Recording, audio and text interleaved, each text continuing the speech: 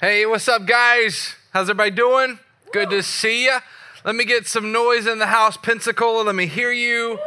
Gulf Breeze, let me hear you. Navarre, let me hear you. Online, let me hear you. From your car, from your computer, scream out wherever you are. You're in the library, go hard. Just so scream, bring the energy. What's up, guys? I'm so excited to be here, be in the house, and bringing this message to you. And we are right in the middle of our series, TGIS. And it's been a blast. I hope you guys have had as much fun as we've had creating this and getting it out there and, reliving the pinnacle, right, which was, I believe, the 90s. We peaked as a civilization, like we said last week. Architecture never was better than the 90s. The mall has never been better than the 90s. Movies have not been better. Music has not been better. It's just, we peaked as a civilization. And so if you missed the 90s, you're born 2000 or later, I'm sorry. You missed it. You wouldn't understand. It's a total vibe. And this week, what's the show? Fresh Prince of Bel-Air. And so that was always a fun show watching that. And man, it was such a cool show. We used to watch that all the time. And now it's crazy. Is these shows that were big when I was growing up now are the shows that were on Nick at Night now. And so when I was growing up, Nick at Night was the older shows, and now it's shifted, and those shows are now. So I'm still processing that and getting used to that. But it's been amazing. Week 1, we talked about Full House and how God wants a full house. Last week, the show last week was Family Matters, and what's cool is every single campus had a different experience. So Navarre, your message for Family Matters was different than Gulf Breeze, which was different than Pensacola, which was different than online. And so it was if you grew up reading the Goosebumps books or the R.L. Stein books, I always had the choose your own adventure kind of moments. And so that was last week. And this week I'm so excited, and I'm really excited because we're going to be talking about something that has the ability to change and alter your future. Isn't that cool? Yeah. So even if you're here and you're not a Jesus follower and someone just invited you to come sit with them, hey, come grab brunch with me afterwards. We're glad that you're here. We're glad that you're tuning in. Maybe somebody sent you the link online to check it out. But what we're going to talk about today has the ability to literally alter and change your future. Isn't that crazy? Pretty cool. And it actually comes from someone who might be considered a prince. He was a prophet. And he studied underneath another prophet. And you've heard of these two guys, and you've heard of Elijah the prophet and Elisha the prophet. And we're going to look at these stories, and their story has a lot to do with what God is doing and wants to do in your life in 2022. It's pretty amazing. We can look back and we can see what God did then, and we can get excited and have hope for what God is doing today. And so I'm so excited because we're going to look at their story. And their story comes from the Old Testament in the Bible, which a lot of people call the historical books. And it comes from what you and I know in our Bible as 1st and 2nd Kings. And it's actually just one book when it was written. And they split it up to kind of make it more digestible. But it was really one story. And it was the story of all of the kings of Israel, right? Because God promised Abraham, remember, you're going to be a father of many nations. We've all heard Father Abraham and many sons. And he says, man, you're going to be a father of many nations. And out of the line of David, right? Everyone knows who David is, right? Killed the giant. Out of the line of David will come Jesus eventually. That's the messianic king. And so what you see in the book of Kings is literally the lineage and the kings, one after another. And you have David, which the story of Samuel comes right before Kings, and you have David ends that story. And David, we can all agree, was a man after God's own heart, right? He obeyed the covenant. He led his people well. And then he has a son named Solomon. And Solomon's story kicks off Kings. And it kicks it off in a really big way. And what's crazy is it actually starts off really well with Solomon. In fact, Solomon asked God for wisdom to lead. He says, God, give me wisdom to lead your people as king. And God gives him wisdom. And Solomon even fulfills David's vision and David's instructions to build the temple of God. And so right after Solomon builds the temple of God, things begin to go off the rails in a really big way.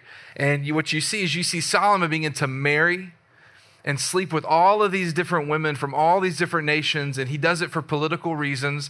And it gets even worse than that, because what Solomon does is he actually takes the gods of these women and he brings them into the practices of the nation of Israel. And God's covenant to Israel is really simple, like worship the Lord your God. Remember that? And so Solomon begins to bring all these other gods into play. And he implements slave labor for his building projects. He begins to do all of these things. And at the end of Solomon's reign, when you go back and you look at Deuteronomy 17, where God gives the actual, like, hey, here's the qualifications to be king, Solomon doesn't line up with any of them. And it's tragic. What started off this God-honoring man ends up to where Solomon actually looks more like the Pharaoh of Egypt than he actually does his own father David. It's pretty tragic. And it actually just begins to get worse and worse and worse through the Kings. And the author of Kings begins to talk about all of the history that happens. And eventually, the nation of Israel gets split into two different sections. You've got northern Israel and you've got southern Israel, which is now called Judah. And they begin to war with each other. They begin to conflict with each other. And then the author of Kings begins to compare and go through the whole story of king after king after king after king. And he compares if the kings were successful based on three different criteria. See, we're going deep today. Got some history today. It's going to be so good. On three different criteria. And it was really, really simple criteria. Number one, did they worship the God of Israel alone? Did they deal with the idolatry from the people? Did they deal with that? Did they confront that sin? And then did they remain faithful to the covenant of God like David was faithful to the covenant of God, which are the instructions of God? And according to this criteria, the author finds that out of the northern section of Israel, 0 out of 20 met that criteria. And out of the southern part, only about 8 out of 20 kings met that criteria. And so you can see where, like, God had all these big hopes and desires and dreams for the future of Israel and what God wanted to do. God called them to be the light to all of the other nations. And you see where it starts, and this is where we are. 8 out of about 40 kings in this area actually honored God. So things are bad, right? Things are just messy. They started out really good, and then they're messy. And isn't our life so often that way, right? Like sometimes our life starts out, we're amazing. We've got these plans. We've got these hopes. We have these futures. We have these dreams. And then life happens. And before you know it, we're in situations that don't look anywhere close to the hopes, dreams, and desires of your life and of my life. And that's right in the middle of this. And this actually sets up our story today, because Kings introduces us to the role of the prophets. And that's where we're going to look at today. We're talking about the prince of the prophets and Elisha and Elijah. And this really sets up because out of the northern part of Israel, these two really prominent prophets rise up. You have Elijah and you have Elisha, who is a disciple of Elijah. And when you study the prophets and kings, you realize these guys aren't just like, they're not like fortune tellers. They're not just like, hey, let's just rub some rocks together and figure out what's going on. They actually become the spokesman of the Lord God. So they are the mouthpieces of God to the nation of Israel, and specifically to the kings of Israel. And so they become the watchdogs, if you will. They become God's way of accountability for the kings and for the people. And they were there to call out the idolatry and the injustices among the people and the kings. And they were constantly reminding Israel of their calling to be the light on the hill to many nations. Like he keep reminding them, hey, God's called us to do this. What are you doing? So that's the role of the prophets, and that's the scenario, that's the scene, that's the setting in which all of this takes place. And so God raised up prophets to hold these kings accountable and the leadership and their actions. And there were these two really prominent prophets like we talked about. Remember Elijah and then Elisha, who was a disciple of Elijah. Now, Elijah was a really wild man, lived in the wilderness, lived in the forest, lived in the desert. And he has some amazing stories in Kings. Go check them out. They're pretty incredible. And then he had a disciple named Elisha, and that's really where I want us to spend our time today. Is talking about Elisha and his story, because eventually, Elijah passes down the mantle of prophet to Elisha. And Elisha respected and honored Elijah so much. And he asked God this really big, audacious prayer. He asked God, he said, God, give me twice the authority that Elijah had. He says, God, give me 2 times the authority, the influence, the miracles that Elisha had. He was foolish enough to ask God, right? And here's what's amazing. It's fascinating. Because when the author records these stories, he records about 7 instances of miraculous moments in Elijah's life. I mean, there are moments when he's literally going toe to toe with like the gods of Baal, and it's pretty amazing. Go check that story out, where he literally calls fire down from heaven to show off and embarrass these other fake gods. And the author gives about 7 stories, 7 instances of these moments for Elijah. But when it records Elisha's story, the author gives 14 stories of miracles and just moments that just blow your mind, moments that only God can show up. And so Elisha was foolish enough to ask for twice, and then we literally see twice as many stories come. It's pretty incredible. But both prophets were remarkable men. Both prophets lived remarkable lives. I mean, they saw miracles pretty much on the daily. But ultimately, and this is the tragedy of life, this is the tragedy in this story. Ultimately, both of these prophets were unsuccessful to get the nation of Israel, to turn back and to honor God. And eventually, God allows these people called the Babylonians to come in and to take over, because God looked at them and gave them chance after chance after chance, opportunity after opportunity, and it eventually gets to the point where God says, I can't do anything else. And God allows these Babylonians to come in. And you see this time called the Babylonian exile. But even at the end of that, there's some hope, and we'll get into that in a minute.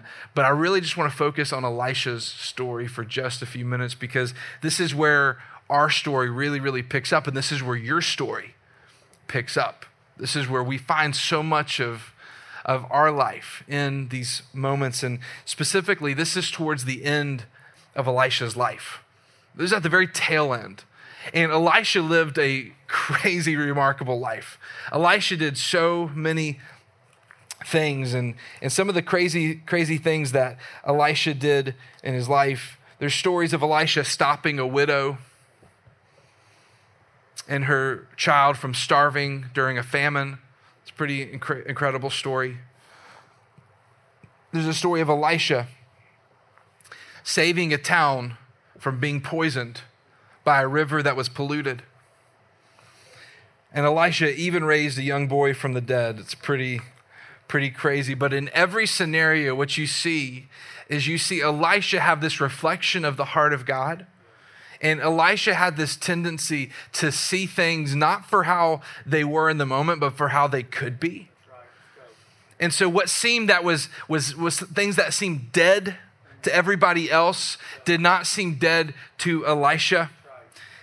He had a special way of seeing the potential in things that were seemingly dead. And so we really shouldn't be surprised when we get to the end of Elisha's life and things aren't the way they seem. Because this is what's amazing. And if you've got your Bible with you, check it out on the YouVersion app. Or you can just, if you got your real thick Bible, thick boy Bible, you can get that out. Verses are going to be on the screen too. But this is from 2 Kings chapter 13, verse 20. I'm reading out of the New Living Translation today. And it's a pretty short verse and pretty remarkable. Verse 20, check this out. Then Elisha died and was buried. That's it. Then Elisha died and was buried. Now you read that and you're like, that's pretty anticlimactic. You're like, man, this is someone who raised people from the dead. This is someone who, man, saved people from dying, saved towns from being poisoned. This is someone who did all these amazing, 14, twice as much, right? This is someone who did so much. Wouldn't there be this great fanfare for his death? Wouldn't you think where's the widow and her son at this moment? Wouldn't they come back and be like, man, hey, we're just going to send you off? But there's none of that. It just says, then Elisha died and was buried. I mean, after everything great Elisha did in his life, this is it. He just died. He's just buried. I mean, it's pretty remarkable here.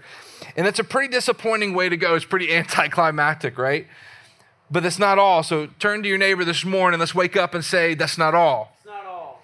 All right, turn to your other neighbor. Get a little bit louder and say, that's not all. Because check this out, verse 21. Let's check this out. Let's start from verse 20, then we'll go through 21. 2 Kings chapter 13 again. Because it's not all. Because what seemed like it was just dead, what seemed like it was just ordinary, what seemed like it was just standard is not that way. And that's how often it is with God. Let's go. The same way that Elisha was able to look at things and that seemed dead, seemed out of the way, seemed way just ordinary. Elisha saw the potential for the miraculous in it, and his death is no different. Because check this out, verse 20. Then Elisha died and was buried. But groups of Moabite raiders used to invade the land each spring. Verse 21, and once when some Israelites were burying a man, they spied a band of these raiders. So they hastily threw the corpse into the tomb of Elisha and they fled. This is crazy. But as soon as the body touched Elisha's bones, the dead man revived and he jumped to his feet. So where we see something that's dead, God sees something that needs to come alive. And that's where I want to get to today. That's where I want to land this plane. That's where I want you to walk out today, knowing and believing that in this moment in Elisha's life is not, it feels really right? It's not unique to Elisha. This is God's MO. From the beginning, he has found things. He has done things. In moments and in lives where there seems no hope, where there seems no future, where there seems nothing but death, God brings life out of it. And there are things in your life now that seem that way. Maybe you're here and you've got hopes and you've got dreams and it seems like those things are dead. You had dreams of being a mom. You had dreams of being a dad. And you're like, it's just not happening, so I'm just going to go ahead and move on.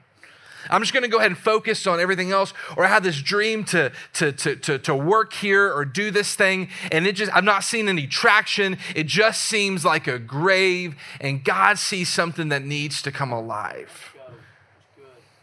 And so in Elisha's life, and in his death, in his final moments, he brings life out of something that seemed death and that seemed dead.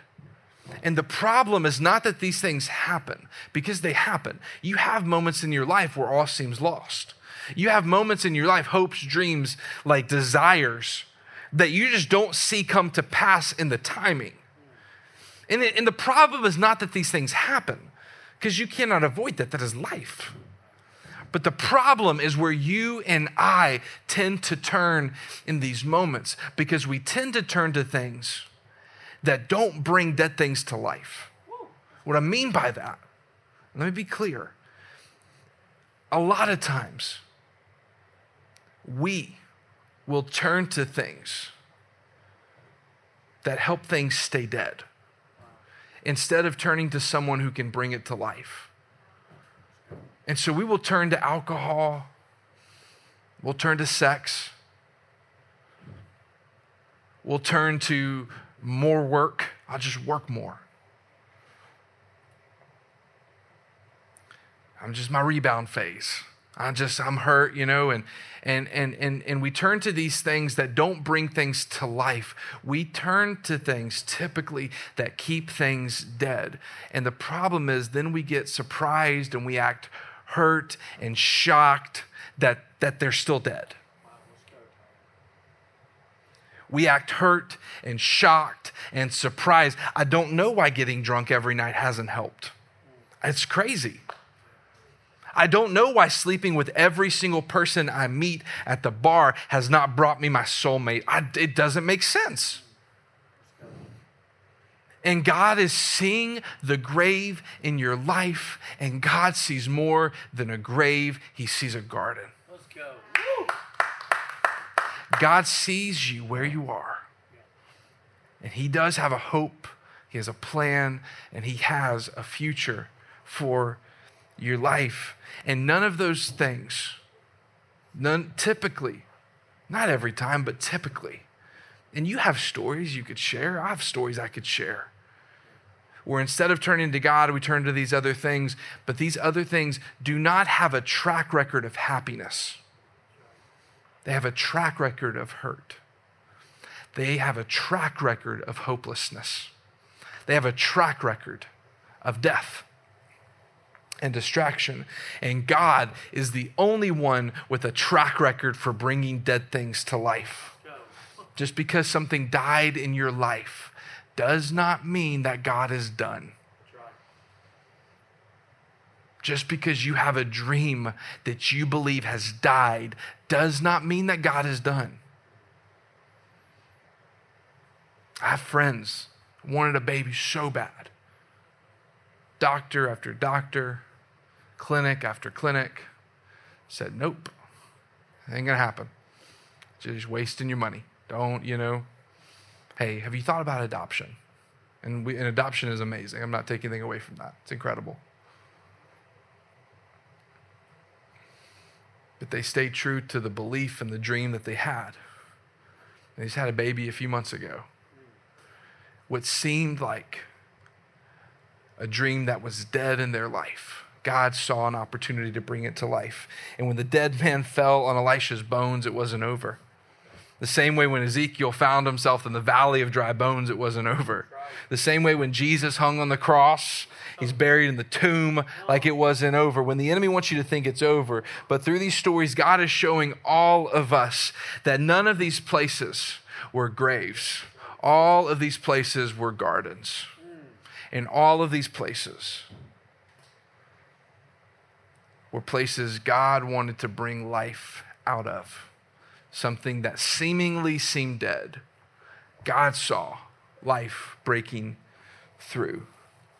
They were never graves. They were gardens in your life. So even if you've ran from God in the complete opposite direction, even if you're here and you're like, I've just stiff-armed God, and Tyler, if you knew my story, Tyler, if you knew what I've done this week, I want to tell you something. God has a really particular MO, and it's bringing dead things to life. Right. It's what he's done from the beginning, and it's what he still does today. Right. So if you're here and you're like, that sounds great. Let's give that message to the students, like give them hope for their future. But for me, I'm 45, and that's not me, Tyler. Let me just tell you something today. There's still hope for you. God still has a plan for you. God still has a future. God still has a purpose for your life. And all it takes is for you to walk with him. All it takes is for you to turn to him and to see the garden in the grave. You see the Israelite kings, right? We talked about them earlier. This is where we'll end today. The Israelite kings. So remember, northern Israel, 0 for 20. Got it right. Southern Israel, only 8 out of 20. So 8 out of 40 kings actually got this right. honored God, like addressed sin, kept to the covenant. And so eventually God gets to the point where he allows the Babylonians to come in and to take over. And it seems hopeless. It seems like, oh, God has forgotten us. God is lost. God is, and God allowed that stuff to happen based on their choices. Right. It's not as if God was just like, man, forget that. You see 40 kings where God tried to work them back. Chance after chance, king after king. And God offers the reader hope in the story. When you read 1st and 2nd Kings, at the end you see just, man, these kings take what was this prominent nation of Israel and they just into the ground. At the very end, the Babylonians take over. But even in this, what seemed hopelessness, even in this, what seemed like a sure grave of a nation, of lives, God still offers the readers hope. Because check this out. If you go all the way to the end, 2 Kings chapter 25. This is hope for Israel's line. Check this out, verse 27. In the 37th year of the exile of King Jehoiachin of Judah, evil Merodach ascended to the Babylonian throne. He was kind, Jehoiachin, and released him from prison on April 2nd of that year. He spoke kindly to him, and he gave him a higher place than all the other exiled kings in Babylon. He supplied him with new clothes to replace his prison garb, and he allowed him to dine in the king's presence for the rest of his life. Verse 30. So the king gave him a regular food allowance as long as he lived. What does that mean? Here's someone that came out of the line of those kings that got it wrong. And even the Babylonians showed him kindness. Even in the grave, you see flowers pushing up. Even in the grave of this nation, you see hope rising. And that is the hope that God has for you today. It is God's kindness that leads you and I to repentance. What is repentance? It's turning back to God. It is God's kindness that brings us there. It's not his, oh, you should have, and man, if you just would have read more, if you would have prayed more, if you just would have done this more. It's not shame that leads us to repentance. It's God's kindness that leads you and I to repentance. Let me ask you, what in your life are you standing in the middle of that looks like a grave, but God sees a garden? What dream have you let die? What dream, what hope, what desire have you just already wrote the tombstone on and moved on?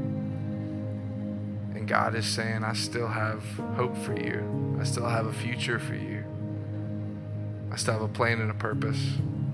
You bow your head, everybody. Close your eyes real fast, everybody. All right. If that's you, I want you to look right up here. Everyone else has, but if that's you, if you're like, that's me, I've got hopes, I've got dreams, I want you to look right up here. I see you. I want to pray over you today. Jesus, you see every heart.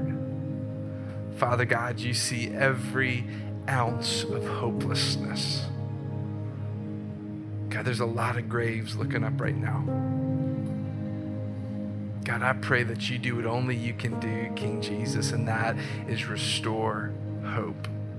That is bring dead things to life. So right now, in the name of Jesus, I declare hope to rise in every heart. Everyone looking up right now. Everybody look right up here. If that's you, do not give up hope. If that was you, do not lose heart.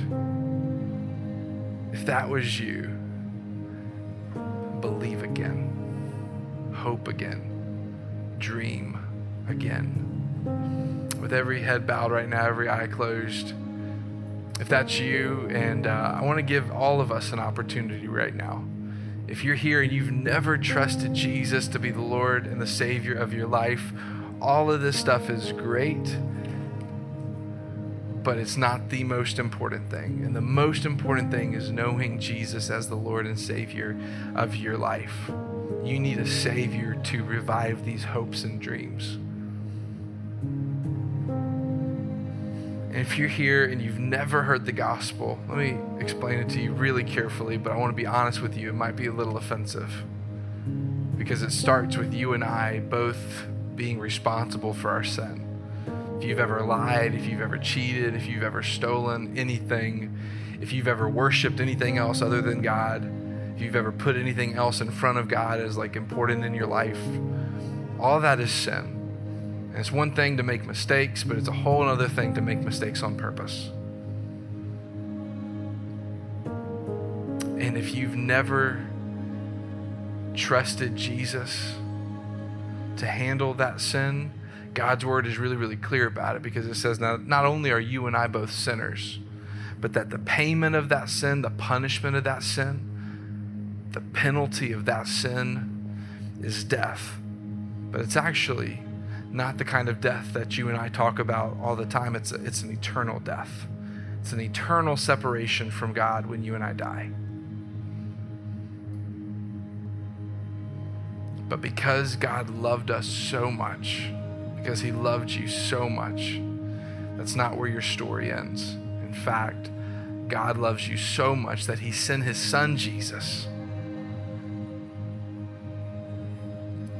to be the payment, the penalty, and to take the punishment of that sin.